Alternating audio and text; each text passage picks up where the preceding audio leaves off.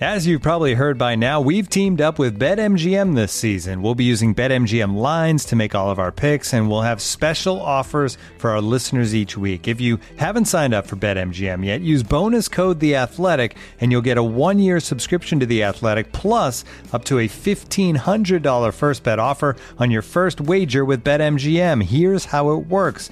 Download the BetMGM app and sign up using bonus code The Athletic. Make your first deposit of at least $10. Place your first bet on any game and claim your voucher for a 1-year subscription to The Athletic. See BetMGM.com for terms. U.S. promotional offers not available in D.C., Mississippi, New York, Nevada, Ontario, or Puerto Rico. Gambling problem? Call 1-800-GAMBLER. Available in the U.S. Call 877-8-HOPE-NY or text HOPE-NY 467-369 in New York. Call 1-800-NEXT-STEP in Arizona. 1-800-327-5050 in Massachusetts. 1-800-BETS-OFF in Iowa. 1-800-270-7117 for confidential help in Michigan. 1-800-981-0023 in Puerto Rico. First bet offer for new customers only in partnership with Kansas Crossing Casino and Hotel. Don't forget, if you haven't signed up for BetMGM yet, use bonus code The Athletic, and you'll get a 1-year subscription to The Athletic, plus up to a $1,500 first bet offer on your first wager. Hello and welcome to another edition of the Standig Room Only podcast. Yes, I'm your host, Ben Standig. I cover the Washington Commanders for The Athletic. Excited to be with everyone here today. Thanks for, of course, checking out the podcast. Make sure you subscribe on iTunes, Spotify, or anywhere you do your podcasting, and you can listen ad-free on The Athletic. On this episode, we're going to get smarter because joining me here, Commanders analyst Logan Paulsen. We ripped through a bunch of different topics on the offensive coordinator search, on what went wrong with the offensive line last year and where they could find some hope, what he thinks of the tight end room, if there's help needed there. We got into the Senior Bowl.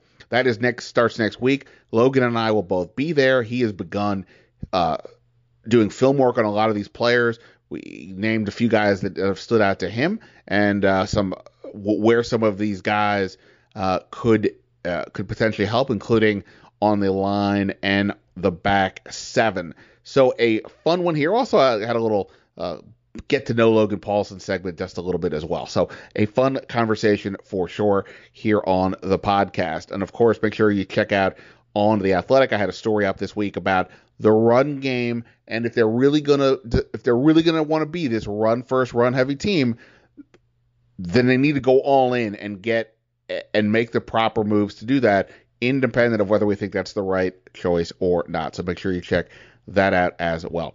All right. Also, you can make sure you follow me on Twitter at Ben Standig. And if I didn't already say, Logan on Instagram, he does great film work there. Logan_Paulsen, Paulsen, and the number 82.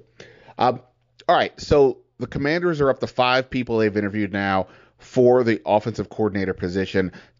Today, it was Thomas Brown, the assistant head coach and tight end coach for the Rams. Yesterday, Eric Studesville, the running back coach for the Dolphins. That's on top of 3 candidates last week.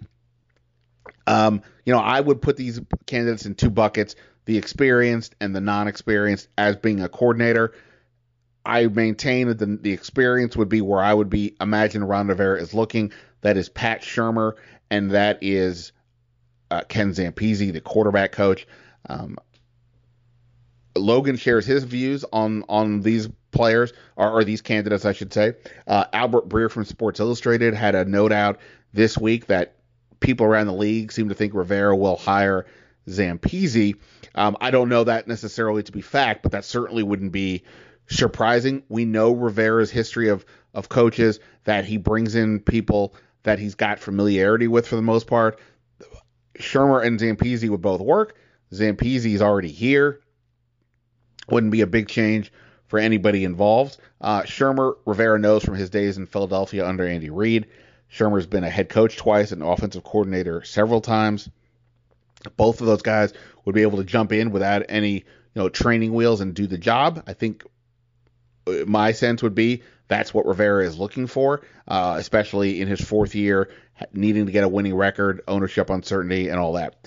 But we will see hopefully soon, just for all of our sakes, and with the Senior Bowl coming up, perhaps that is a deadline for them to consider, but we will see soon enough. All We're focused so much on the personnel changes that could be coming here. One did happen today, but it was on the business side. Will Misselbrook, who was, I should say, the chief creative and digital officer for the Commanders, is leaving the organization. He's one of many executives that have left over the last couple of years. It's notable from the standpoint that we talk about this uncertainty with Ron Rivera. What does the new owner mean for his tenure here? Well, the same thing applies on the business side for Jason Wright and all of his staff. And I don't know that necessarily that's why Misselbrook left, and certainly many of the other ones left long before we thought Dan Snyder could be selling. I'm only noting that there is more turnover, and now there may be the factor of what's going to happen here. But in any event, that happened today as well. As well, if I didn't mention it in the last podcast, Chris Harris, the defensive backs coach, he is leaving the team. We don't know. He has not officially signed. They have not announced anywhere that he has signed with the Titans. That is the belief of where he would land. Obviously, that is a big loss in the sense that, the secondary was a big improvement last year, and he's got to get a lot of credit for that. And what is interesting with Harris is the fact that while so much of the staff came with Rivera, and that he inherited, or he kept on two people that were here previously in running back coach Randy Jordan and special teams coordinator Nate Katzer, that the one position coach that he was an outside hire was Chris Harris, and he's been the guy that's gotten coordinator interviews over the last few years. That Tennessee is interested in grabbing him at a minimum. He possibly could get a coordinator job elsewhere. But, it's good to have people on your staff that others want. But it is notable that the one guy that is being poached was somebody that was not on the Carolina staff. Take that for what it is worth. All right, let's get to it. Logan Paulsen, a really fun one. By the way, for you Wizards fans out there, I've talked a bunch about the Rui Hachimura trade. Look, what can I tell you other than they have not drafted well in several years, and at some point that's got to fix, or they've got to bottom out, which the owner has refused to do. So if you're picking in the middle of that sort of late lottery, middle of the first round range, you better get some hits, and they have not done that for the most part. But maybe I'll talk about that later on as well. We'll see. All right, here we go. My conversation with Logan Paulsen here on the Standig Room Only podcast. All right, we're about to get football smarter, probably life smarter too, to be honest, with our next guest here. He is, of course, now, in my view, the go-to football analyst when it comes to the Washington Commanders. He is Logan Paulsen, who, of course, you can find on Instagram with his film breakdowns, Logan_Paulsen 82. Logan, good morning. How are you? I'm great. Thanks for having me on, man. Appreciate it. You are everywhere. I can't even turn on somebody else's podcast or video without seeing you. Did you imagine that you would become like almost like the face of Commanders analysis a year or so ago? I did not imagine that, and I think it's like my wife always says, like you get like anxiety when you're not busy, and I think this is the byproduct of it. Is I just try to make myself as busy as I can with these podcasts and making sure that I'm on here talking stuff. So, maybe there's a healthier work-life balance that needs to be achieved, but as of right now, this seems to be going pretty good. So pretty happy about it. Oh, come on. There's no healthy work-life balance. I know people say that, but I mean, it doesn't seem like it's, I mean, look, obviously there are people out there who seem to be happy in both realms and doing all the things they need to do. But I mean, it's hard to achieve in one if you're not going to put forth not just the time, but the extra time. Because right. Like in your case, look, I mean, a lot of us can just, talk about what we think is going on with this team, but there's also the level of, okay, now let's break down the film and really see what's happening. And then it's not even just that. Then it's looking at what the other team is doing. Then it's looking at, we're going to talk about the Senior Bowl is coming up. I know you've been looking at, you can't do all that in spare time. Right. No, it is tough. And, like I was talking to one of my buddies last night about, because I have a couple things that I'm doing. I do some personal training. I do some coaching at the local high school. I have my own business that I'm trying to start. And it's like, you're always trying to, take from Peter to feed Paul kind of thing. And it is tough. And then like kind of making sure the family gets their appropriate due in there is always important. But I will say this is better than when I was playing. Like when I was playing, I was an absolute lunatic. I'd get up at 5 a.m. I'd get home at 8 o'clock at night and 7 or 8 o'clock at night. And, there wasn't a lot of space for the family in that. So this is, compared to that, I'm doing pretty good. So. Right. Absolutely. And look, this is, relatively speaking, this isn't a real job. This is, this is good stuff. Get to talk football, watch football. Right. And it's your passion, clearly. So it's all good. Well, I appreciate the time. We're going to go through a bunch of different topics with where we're at with the Commanders in this offseason. But I haven't talked to you, I guess, since the season ended. I haven't talked here on the podcast, at least. I guess just, obviously the season ended the way that it did with them, losing, going 0-2-1 in a 3-game stretch before winning the finale to fall out. They fire Scott Turner. They're in the process of interviewing for new offensive coordinators. But in terms of, and then obviously the Carson Wentz era effectively ended with that Cleveland loss. When you look back a little bit now on the season, what for you is the biggest takeaway? Maybe it's even something positive. Maybe you're a believer that, hey, they're on the right track. But whatever it is, what's the biggest takeaway from you as you have a little bit of room from the end of the year?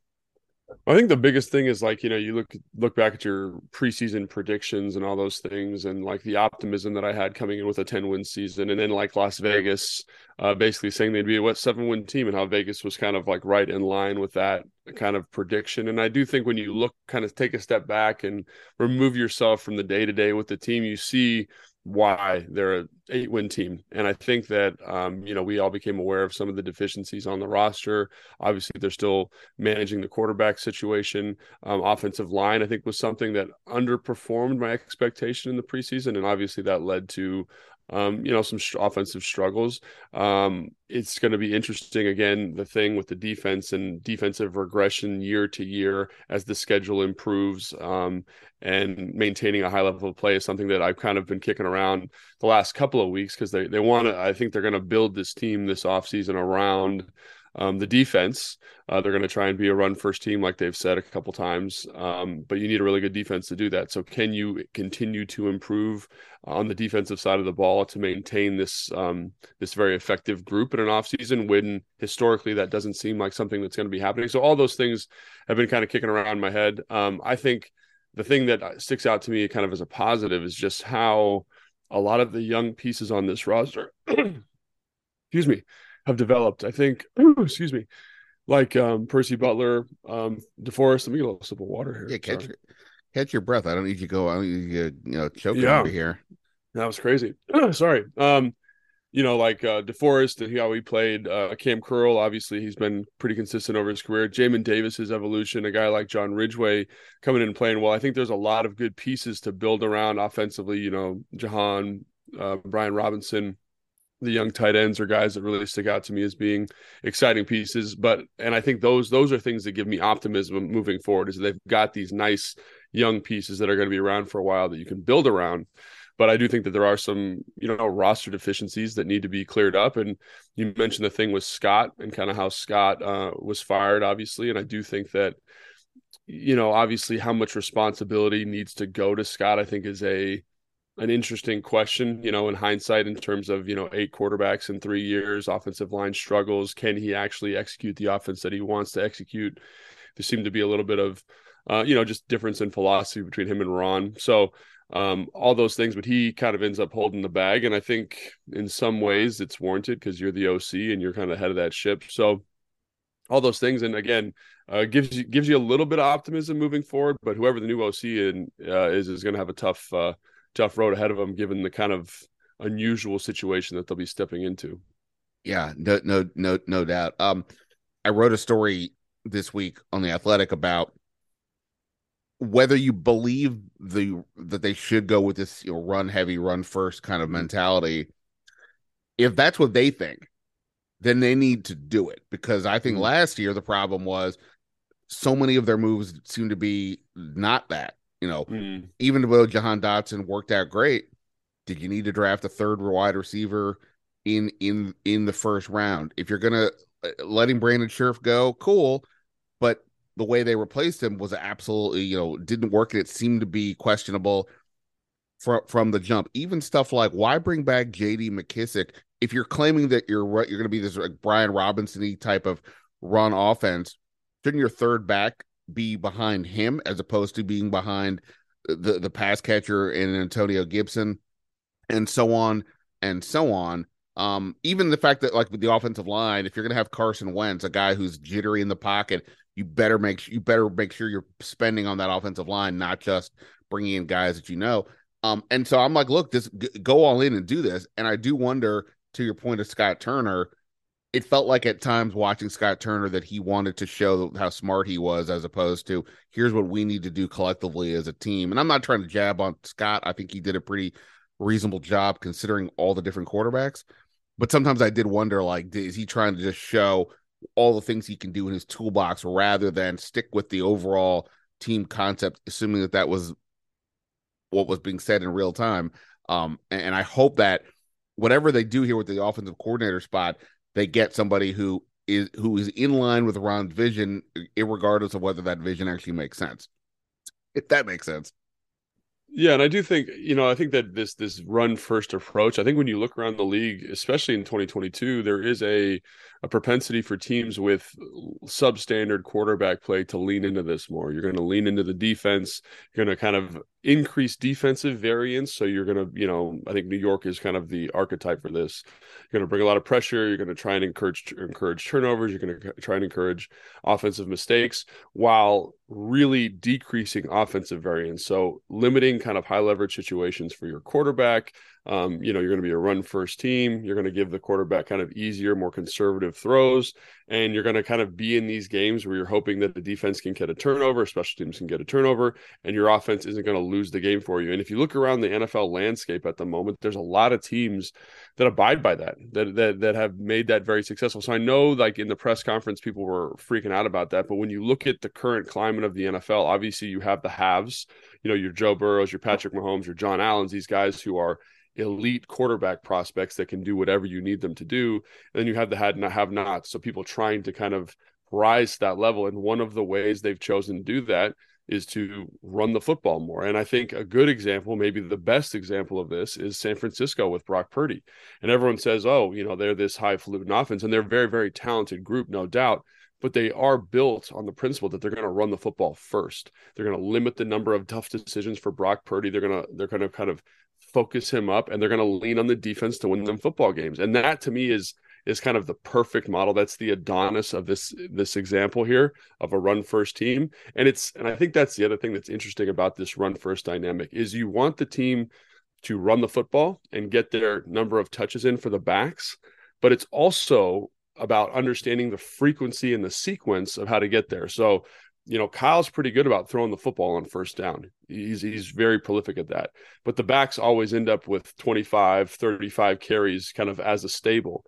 And people say, why is that? It's because they do good and they sustain drives and they get lots of touches for the whole offense. So understanding that dynamic, I think, is important. It's not run first in terms of sequencing. It's run first in terms of prioritizing that as a feature of your offense to limit the variance on the play caller. So I don't think that it's an unusual kind of perspective, especially with a young quarterback. It seems like they want to go with Sam Howell. But I do think that they are going to need to make some decisions this offseason from a personnel standpoint to accommodate that. And one of the things I think they need to do, kind of first and foremost, is upgrade the offensive line, find an offensive tackle, probably move Sam Cosmi into guard. Do you draft a center? Do you bring in a free agent center? And do you feel good about Chris Ball being your left guard for the 2023 season? I think he's got a lot of growing to do still. I think he's physically capable of doing it. But those are the types of questions that shape that offense. I mean, look at San Francisco. They've got one of the best offensive lines in the NFL. Atlanta, for example, they're a run-first team. They had the highest run percentage in the NFL. They have 4 first-round picks on that group. There's a reason they're efficient running the football, and it's not because of the back. While Brian Robinson's excellent, it's because of the offensive personnel that they've put in front of them. So I do agree that those decisions are going to be paramount this offseason, especially if that's the offensive philosophy you want to accommodate. Yeah, I think that's one of the things that I found so frustrating about how they assemble the offensive line this year is it is other than the quarterback, by nature, your offensive line has got to be the thing you invest in. I think I say this all the time. The offensive line can make everything else better. A really, really flashy group of receivers cannot. It's just not going to be a thing. You can't, it doesn't. And even with quarterback, I mean, if you can have the best quarterback, but if you have no time, then, you're looking more like, I mean, I don't know, not Tom Brady, who, all that, but like, he didn't have as much time this year, and things went south. And he's not the only one like that. They're all quarterbacks to an extent are like that, other than maybe like Mahomes. But the fact that they were so negligent, I'll say, in terms of assembling that line. It's the first time in 12 years they did not have a Pro Bowler on there, and I didn't have an issue with them letting Brandon Sheriff go for a variety of reasons. But what's the linchpin? Who is the guy that you can kind of build around? And look, injuries happen. 4 centers. That wasn't by choice, right?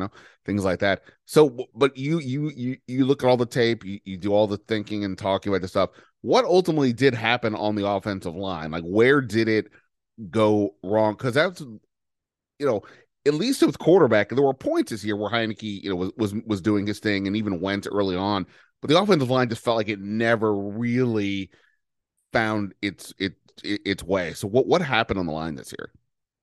Yeah, I think that's a really interesting question. And I think it kind of maybe informs a perspective that a lot of people don't want to acknowledge. And I do think that you bring in a guy like, Norwell, and you bring in a guy like Turner, older guys, bigger body guys, and maybe that indicates that they were going to run the football more than they ended up doing. That these guys who were kind of, in the twilight of their careers, like, they are big dudes. They can move people off the ball, and they're not great pass protectors anymore. They've lost kind of that twitchy athleticism that makes good pass protectors.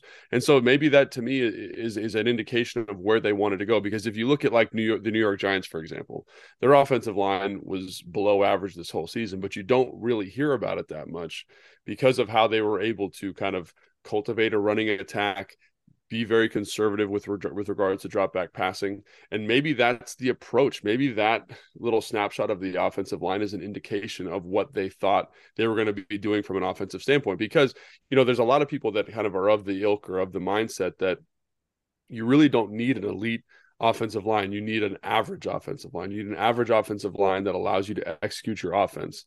And, everyone talks about San Francisco, and they do have some very talented players on that group.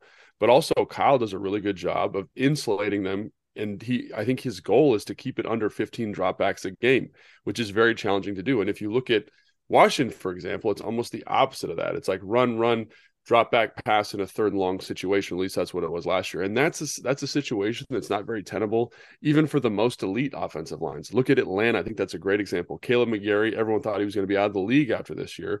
And he's the highest graded right tackle in run grade this year because they kind of spoke to his skill set and what he does very well.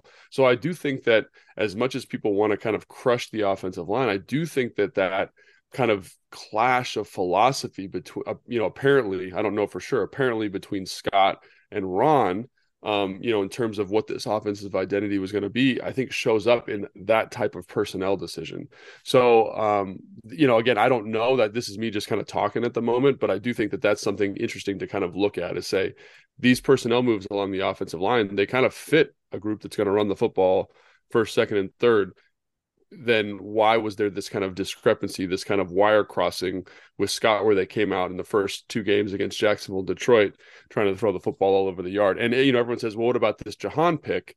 I'm of the mindset you always need good skill position players. You always are looking for that second wide receiver. And if you look at the year prior, I do think it's important to acknowledge that Curtis Samuel was out the whole year with an adductor injury.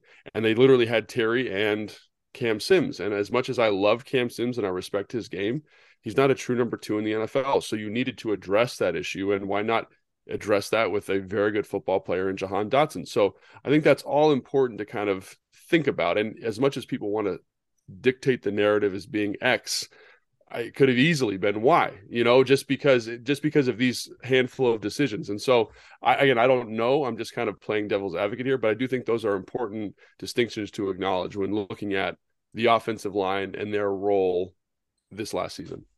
Looking for an assist with your credit card, but can't get a hold of anyone? Luckily, with 24/7 US-based live customer service from Discover, everyone has the option to talk to a real person anytime, day or night. Yep, you heard that right. You can talk to a real human in customer service at any time. Sounds like a real game changer if you ask us. Make the right call and get the service you deserve with Discover. Limitations apply. See terms at discover.com/creditcard. Looking for the best place to buy tickets for any of your favorite teams or sporting events? We've got the spot. Our partner, StubHub, has been the leading ticket marketplace in the world for over 20 years, providing a 100% guarantee with every order. From a worldwide selection of live events, the widest choice of tickets, and industry-leading partnerships, StubHub has what you need to purchase with confidence. StubHub, an official partner of The Athletic.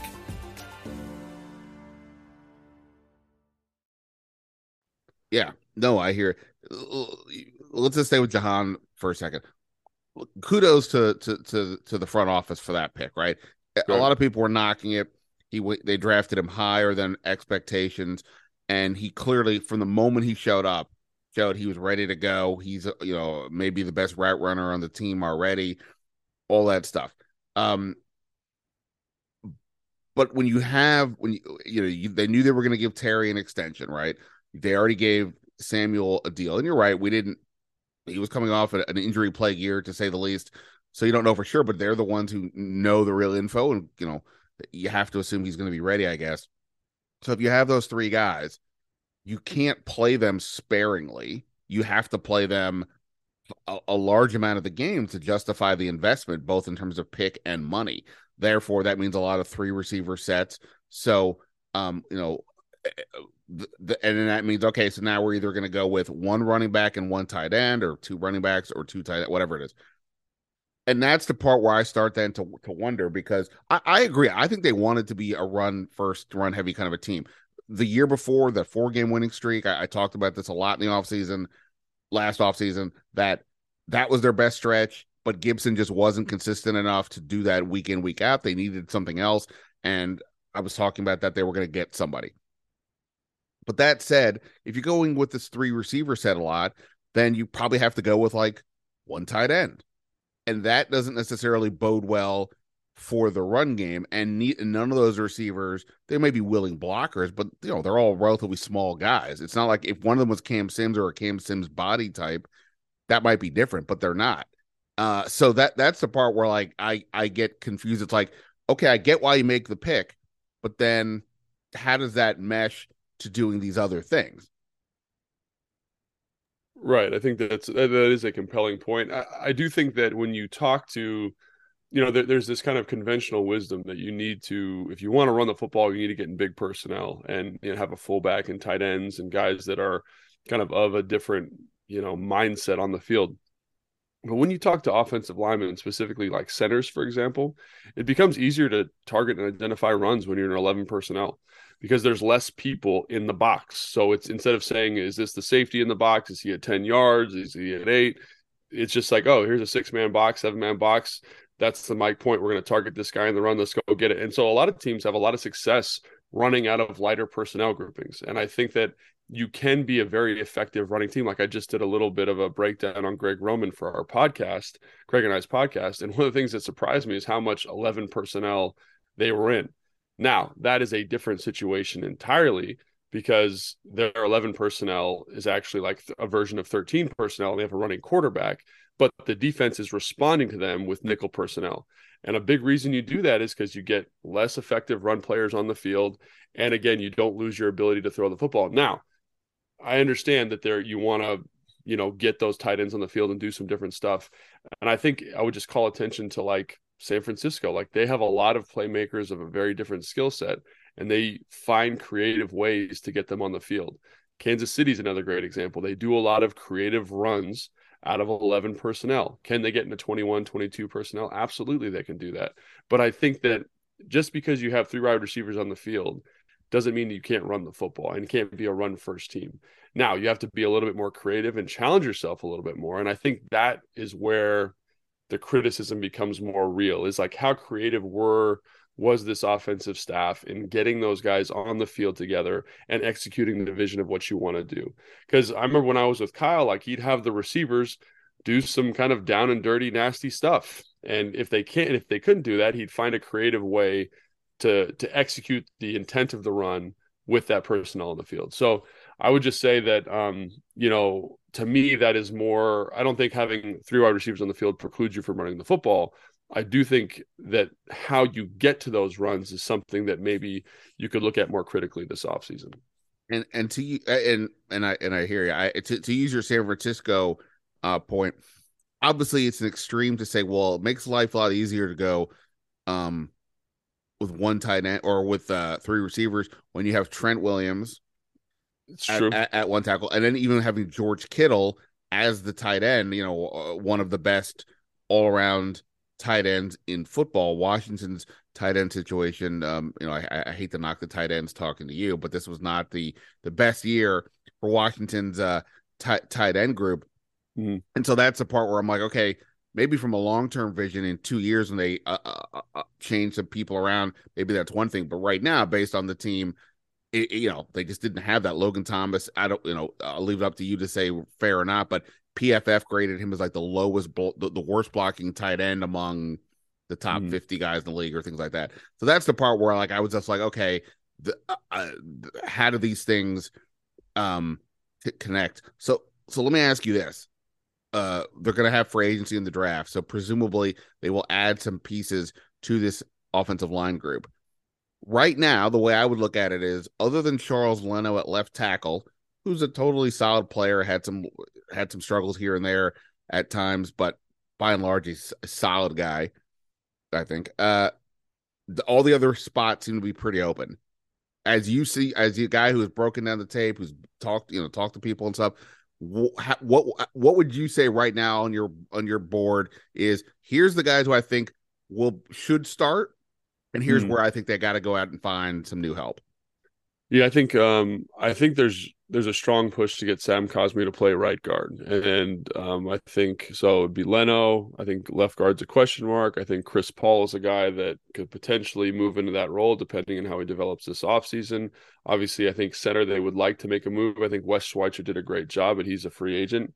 So either you find a way to extend him, or you make a decision in free agency, or obviously you draft somebody. So really, by that logic, it's Leno at left tackle, Cosmi at right guard, and there's 3 spots that need to be kind of established, I suppose. I think Norwell, as much as people kind of got after him, I have to double check this, but there was a point in the season where he was grading better than Brandon Sheriff based on PFF's metrics. So I think a lot of people kind of used him as a punching bag, but he didn't play bad football. But if you can elevate kind of, maybe get a new center, get another right tackle, you could maybe survive the season with a guy like Norwell in there if you needed to. So those are the decisions that need to be made. But I think at a minimum, you need 2 guys, and it just depends on which 2 guys you're looking at. And so those are some interesting questions for sure. But I do think that is the most interesting and probably significant personnel decision outside of the Sam Howell thing for this offseason. Yeah, I mean, they've got to use, I don't know, it feels like the adjustment from offensive linemen coming from college to pros is getting steeper over time. Yeah. It used to always be, especially in the early rounds, like almost plug and play to a degree. Right. Now it feels like it's more of an adjustment. So maybe getting 2 rookies is not ideal, but that would seem to be the way to go, unless they're willing to spend a fair amount of money in free agency, which could be complicated depending on what they do with Deron Payne and so on. Quickly on Chris Paul, obviously we didn't see him play much. He only played in the last game. Yeah. But, sometimes I want to believe when Ron is saying that somebody is really, it says a lot of good things about them, and sometimes I'm like, I don't know what to make of it. He clearly is a guy that seems to be pretty talented. Clearly, in my view, and I'm saying this as a guy who's out of shape, like he needs to get in some better football shape, I would say. But what's your sense of him? Like, how close can you even tell, like how close he actually might be, or what is the thing that they need to see him for him this offseason to say, okay, yeah, he can be our starter? So I do think Chris Paul has matured and grown as a player from the preseason this year to the game against Dallas. I think he did some really good things in the Dallas game. I think the thing is just playing faster and playing with more confidence. There's times where he's, the last guy off the snap. He's being very deliberate with his footwork. And then there's also times where you see his tremendous power and strength and his ability to uncoil his hips and really move people off the spot. So obviously the high upside athletic potential that you saw in last year's evaluation is there. It's just about, can he become more consistent? Can the game slow down for him? And, to be fair to him, he hadn't played football in 17 weeks, so he's going to look a little bit sluggish in a game situation. But I think overall, so when you're doing an evaluation, this is maybe getting a little off topic. When you're doing an evaluation from college to the NFL, you have to have this acknowledgement that the college game is different than the NFL game. And so you're really doing a projection of how this player's athletic traits will project to the NFL. And with a guy like Chris Paul, his strength and his athleticism project very nicely. The thing that was always a question with him was his technical acumen, and can he develop that? And the good thing about technical acumen is that you can often develop and cultivate that. The question is, can he develop it quick enough to be your starter at left guard for next year? And I think he showed you a nice progression, and he showed you some growth and maturity, which is always important. But to me, it's a little bit risky to kind of say he's going to be the starter for next year. I do think if you're going to do that, you need to have someone that you like playing swing guard, a guy that could take over for that role if it doesn't work out. But he's a guy that from an athletic strength standpoint is definitely physically capable of doing it. And, I told you I'm doing the Senior Bowl stuff and going through the offensive linemen. And there are certain guys where you watch them and you're like, I don't think you can do it at the next level. You could be a backup and kind of in a pinch, but you can't start down to down because of some physical trait that you seem to be lacking. So I don't think Chris has that issue. It's just about, can he grow up in an off season? And I've seen guys do it, and it's awesome and it's really exciting. And his upside is very, very high, but it is a little bit of a gamble. And I think, to Ron's credit, say what you want about Ron, he's done a good job of trusting young players' development, and guys have come around for him in a nice way, even in an offseason. So, last year everyone said, oh, they need to go out and get a linebacker. And then Jamin Davis basically, at least through the second half of the year, looks like he could have been in the Pro Bowl. You know what I mean? And that is a testament to Ron for trusting that process. DeForest is the same way. Finding a guy like John, there's some interesting kind of developmental trends here with Ron that I think are compelling. But that does make me a little bit nervous. But then again, I'm not seeing him and seeing how he's being coached every single day. So yeah, I mean, and I always point out to people, you can't solve realistically every problem in an off season. And so if they do come back with, let's just say for argument's sake, they draft a right tackle in the first round, they draft a center in the day 2 or something. If that means, okay, you do that and you come back with Norwell, okay. I mean, I just looked it up really quick. PFF's overall grades for the year, they had Norwell 50th among guards, but Scherf was 45. So yeah, pretty close. If we're gonna use PFF as an indicator, pretty close there. Norwell was ahead of him as a run blocker, and then flipped for pass blocking. That could be reasonable, especially if you really are going in with the run, with the run heavy situation. Then then fair enough. All right, let's get off the offensive line with more offensive line talk than anybody needs to hear. The offensive coordinator situation. Yeah. So while you and I were just talking, they just made it official that they're interviewing Thomas Brown today. He's the tight end coach / assistant head coach from the Rams. They've already interviewed Pat Shurmur. They've already interviewed Charles London, the quarterback coach from the Falcons. Eric Studesville, I think I'm saying that right. The running back coach for the Dolphins, and of course Ken Zampese, the current quarterback coach here. We can get into those individuals in a moment, but broadly, when you look at where this team is at, we just discussed, you've got questions on the offensive line for now, but you've got these dynamic receivers, you've got 2 really good running backs, you've got the quasi-rookie in Sam Howell. For you, based on what you've seen and what they have, and maybe even just what you would desire, what type of offensive coordinator are you looking at? And for the purposes of this, we don't have to worry about the fact that the ownership situation is potentially clouding this, because we don't know, we don't know what the future is going to hold and things like that. But for you, like, what type of offensive coordinator do you think would make the most sense for what pieces they actually have here? Well, I don't know. I'm always partial to a younger guy, a guy that, again, is from that Kyle Shanahan tree. And I think one of the reasons I say that is because they do an excellent job of really pushing themselves to be innovative. I think you look at Sean, you look at Matt LaFleur, you look at Mike McDaniel, you look at Kevin O'Connell, like all those guys are from that tree and they're doing innovative stuff from the offensive side of the ball. They know how to insulate the quarterback, they know how to insulate the offensive line. I don't think any of those guys, I think, you mentioned Thomas Brown, he's from that tree. I don't think Ron is looking for a guy like Thomas Brown. And what I mean by that is I think Ron is looking for someone with more experience as a play caller, because as much as you want to say that the ownership decision, we got to kind of put that aside. Like, it is a huge factor. You're going to be looking for someone of a very specific type that is willing to kind of take a gamble on themselves for a year. And I think for that type of parameter, you need someone who's called plays before. So you're not going to kind of do a quote unquote retread with a first time offensive coordinator like they did with Scott. And I think Thomas Brown and London would fall into that bag. So I think you're looking in a different direction. You're looking for someone with more experience. And again, like I like Studesville's resume a lot. I think he's got a resume that he's been around some very unique offenses. He's stuck around on staffs. People obviously like him. He's got some play calling experience.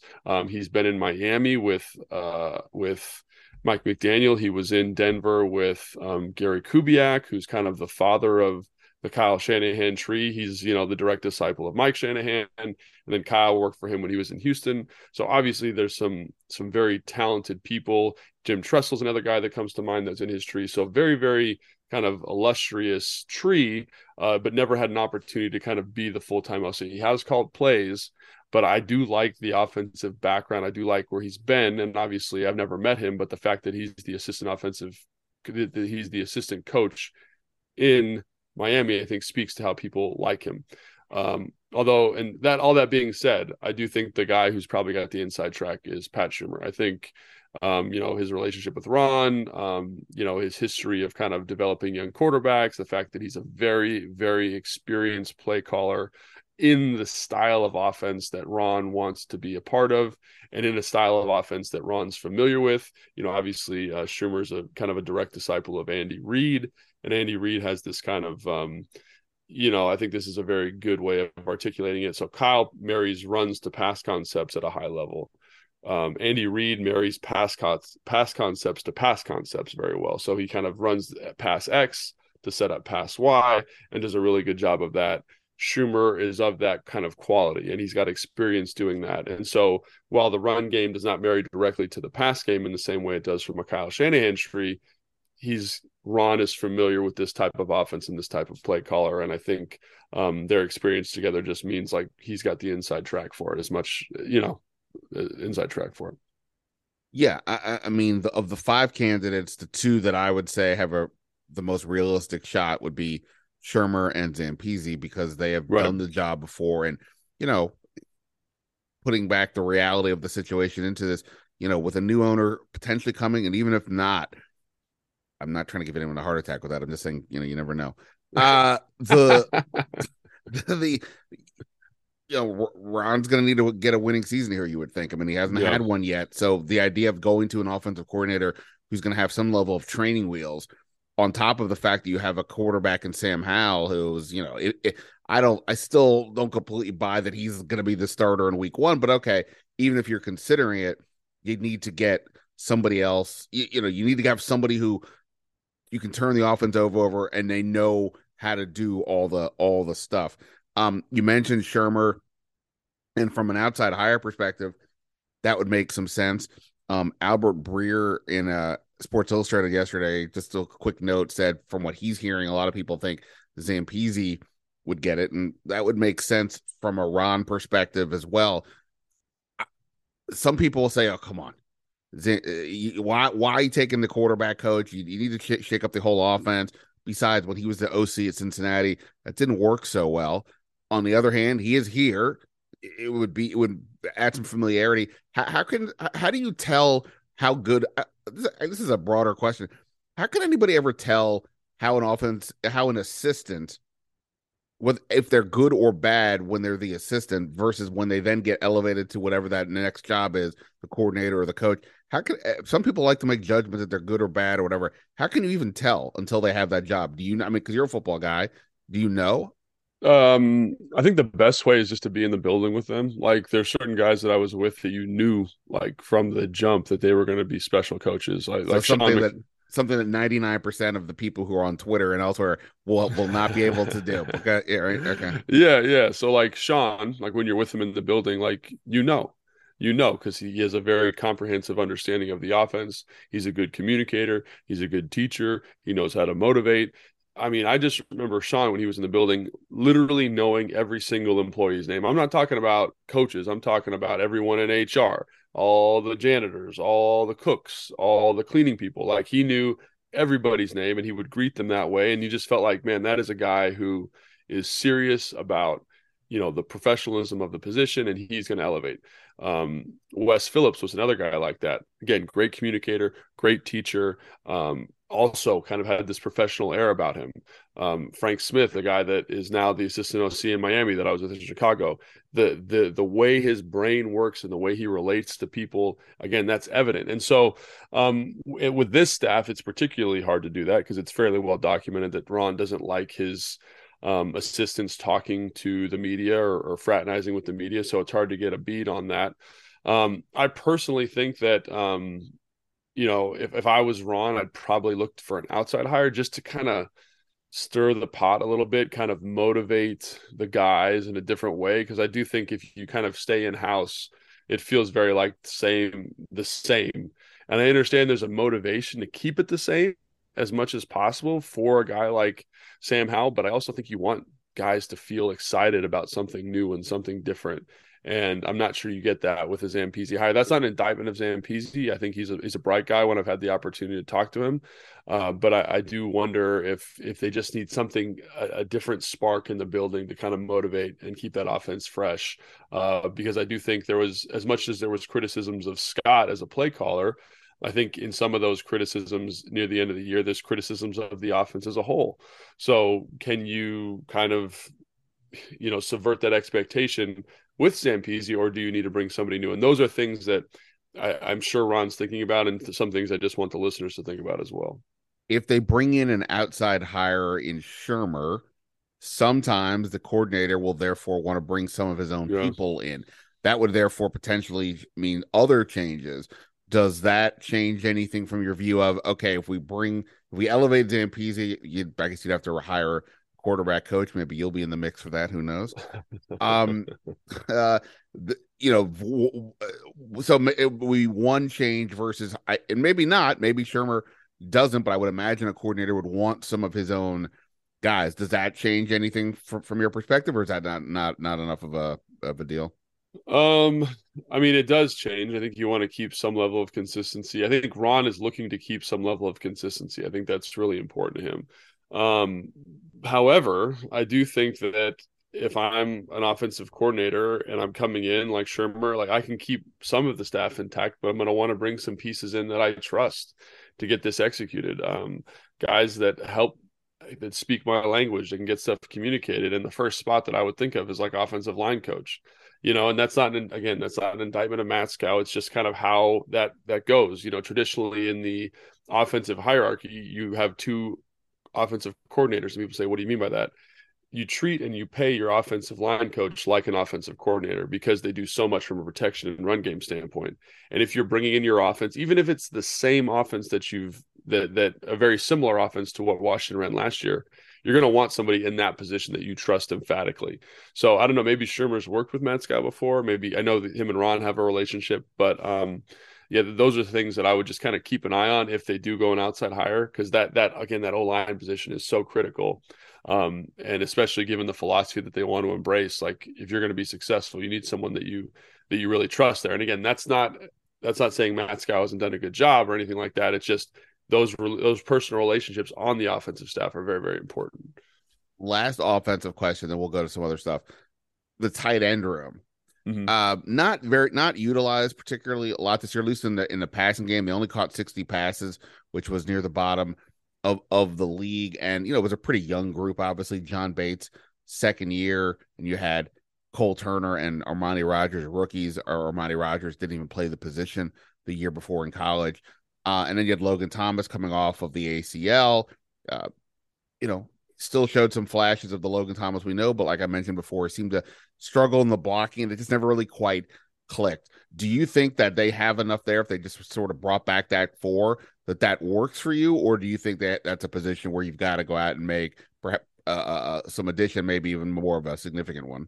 No, I don't think you need to make any changes there. I think it's because of the youth of the room, and I think it's because of the development that I expect that group to make, and I think the staff expects that group to make. I think when you look at Armani, like he's very, very talented, and it's a little surprising that he didn't get more targets in the pass game. I know they kind of found ways to get him screens and reverses and different type of opportunities to touch the football, but he's physically very gifted. So is Cole Turner, and I really think that group with those two young guys, and then a guy like Curtis Hodges on practice squad, that could be a very special group. And then throw John Bates in the mix, and that is a very dynamic, very athletic group that, again, I think just needs to be given the opportunity. If you look at Logan Thomas this year, the difference between this year and his 2020 season is just opportunity, quite frankly. Like, he's just not getting targets. And as much as that's frustrating, like, he's not a blocking tight end. Like, he's a big guy, but that's not what he wants to major in. That's not what he should be majoring in. He needed to get more targets and more touches. And I think that's another criticism that you could potentially levy against Scott, is that he didn't seem to be able to diversify where the ball was going and get guys like Logan opportunities. I mean, specifically in the red zone. I know a lot of people were very frustrated with that, and I'm sure Logan was too, based on his comments and his wife's comments after that Sam Fortier article came out. But I do think that group is probably fine. I don't think you need to make a big investment there at all. I mean, if you want to bring in some depth pieces for camp, I wouldn't be surprised if they did that, but definitely not someone in the draft. And I would assume no big free agency acquisitions. But again, like, that's where the offensive coordinator comes in too. Like, what is he comfortable with? Is it comfortable with two blocking tight ends? Because if that's the case, he's going to go out and find somebody who's a better blocker than they have on the roster. So finding those pieces and who the OC is, again, it informs that decision. But for my money, like, they're plenty talented. It's just about how you get them their opportunities. All right. Before we get to some defense stuff and the Senior Bowl, I'm just going to spring on you a palate cleanser here. I used to ask people like random questions to get to know them better. So we're just going to spring that on you now, and you just you'll just roll that. Who was your favorite athlete growing up? Oh my gosh, who was my favorite athlete growing up? That is a good question. The guy from a football standpoint that I looked up to the most was probably Jerry Rice. I just liked the way he worked and his approach. As a fan, I really liked Mike Allstott as a football player. I love the way he ran the football. Kobe Bryant, being from LA, Kobe Bryant and Shaq were big influences on, my upbringing, because that was when the Lakers were absolutely balling and everyone had their Laker flags on their car. So I'd say probably one of those guys. I'm trying to think. Oh, another guy, this is going to be weird, is like Lance Armstrong. This was before the steroid thing became prevalent, but just how dominant he was on that bike. My family and I, we would watch the Tour de France every summer and watch Lance Armstrong. And, like, the amount of work that he put into that, irrespective of the PEDs, I thought was always fantastic. So I always admired guys that were able to overcome adversity and just work their faces off. And all those guys that I mentioned did that. Okay. This past summer, I went to LA for the second year in a row, and I made a point this year of going to the UCLA campus because I had always heard it was so cool. Now, of course, I'm going in the summer, so that's not bustling with activity. As a student, what was the best thing about going to UCLA? And I'm not, talking about get to play in the Rose Bowl. I mean, like, you're having fun. And for people who have been there, UCLA, it's a pretty campus, but it's like right in downtown. It's like not. It's not out in the burbs or anywhere. It's like right by downtown LA, basically. I mean, I think that's what's great about it. Is like you're an hour from skiing, you're 30 minutes from the beach. You could go to like, a Hollywood club. You like anything you want to do is there. And I think that's one of the reasons why it's hard to get good football players out of UCLA because there's so many different things there to distract them. Unfortunately, I didn't take advantage of all those things when I was there because I was pretty dialed in on the football. But yeah, it's a beautiful campus, and anybody who's thinking about going there, I would like 1,000% recommend it. It's got a great basketball culture. It's a beautiful campus, great student housing arrangements. Like I loved my time at UCLA, even if I didn't get to experience all the glory that was, being in downtown LA in your 20s. Who was the most like famous like Hollywood like person that you actually got to meet or even like hang out with a little bit? Obviously Jordan Love and Russell Westbrook were there, and so I'd go into the Wooden, which is like the student center. Kevin Love? Kevin Love, yeah. Sorry, I said Yeah. Jordan Love. Yeah, Kevin Love, and but we played basketball together, so they were pretty famous at the time, and that was a pretty big deal. Like Kevin Love was like he had his own apartment off campus, like in a downtown high rise because he was such a I big loved celebrity. Kevin Love at UCLA. Yeah. That was I really really liked him a lot. Yeah, and Russell Westbrook was an absolute animal. I just remember him going because he's kind of unassuming, and so he'd go into the Wooden, and people wouldn't really know who he was, and he would just be like throwing down these savage dunks on these kids, who were in frats and stuff, and I was just like, this guy's an animal. So those guys were pretty big time at UCLA when I was there. Yeah, I'd say those are the two biggest like sports people that I knew when I was in LA. But like no hang out with DiCaprio at the Chateau Marmont or something like that. No. I don't think I ever bumped into anybody like that. No. All right, fair enough. Last random question. You love breaking down film. If you could break down film with anybody, who would you want to actually break down film with and why? That's a good question. Obviously, like a guy that comes to mind is Kyle, just to have like an hour just to talk with him. Andy Reid's another one that I think sticks out because that offense and what he does there is really special. So if there's any secret sauce, I'd like to be privy to that. And then from a defensive standpoint, I think I'd like to talk to Wink Martindale right now, just because he's doing some innovative stuff from a blitz standpoint and obviously has a very high level understanding of the game. And just to kind of get that perspective would be pretty dang cool. So those are my three guys I'm going to say. Gotcha. All right. I know I'm probably running out of time with you here. Senior Bowl, you've been putting in a lot of time and effort into looking at that. I'll be there next week. Are you going? Yeah, I'll be down there. Are you going to be down there? I will be. Oh, nice. We should get, what do they have? What do they do in Mobile? Like chicken fried steak or something like that? Is that what is the thing? Sure. Sounds about right. Yeah. No, I'm excited. So give me a couple of guys. You obviously you're catching up from your day job. What stands out to you about anybody you've seen, any position, anybody at all? Yeah, so I think the thing about the Senior Bowl this year is they've got a kind of a cool group. I've done offensive tackles and centers so far, and I'm working my way through the guards right now. But a guy like Jalen Duncan out of Maryland, he's 6'6", 320 pounds, and he is an absolute freak. He wears number 71, and it kind of reminds me athletically of like Trent Williams. Like he athletically can do whatever you want him to do. He's going to be there. And the thing that kind of marred his tape at Maryland was he was just wildly inconsistent from play to play. One play you'd see him just look like the second coming of the next great Hall of Fame tackle, and then the play after that you'd see him get ducked by an edge rusher who wasn't very good for a pressure, and you're like, man, what is the difference here? So he's the guy, in my opinion, of the offensive line class that's going to be there. That's like the lottery ticket, very boom or bust in terms of production in college, but a guy that gets me really excited. Another guy is Darnell Wright out of Tennessee. He's big man, 6'6", 335 pounds with great feet, and literally had the best game against the number one defensive player in this year's draft from Alabama, Anderson, and look like that dude. And then Tyler Steen from Alabama is another guy that I think is not on a lot of people's radar, but when you watch his film, he's like a classic Alabama tackle, big, athletic, nasty. And so I'm really excited to see him at the Senior Bowl. And then just one more name for fun, just because he's a freak, is DeJuan Jones from Ohio State. He's 6'8", 350 is probably a kind number to him, but a guy who's gigantic and can play some really good football. So those are some four offensive linemen that I think you should keep your eye on this week at the Senior Bowl.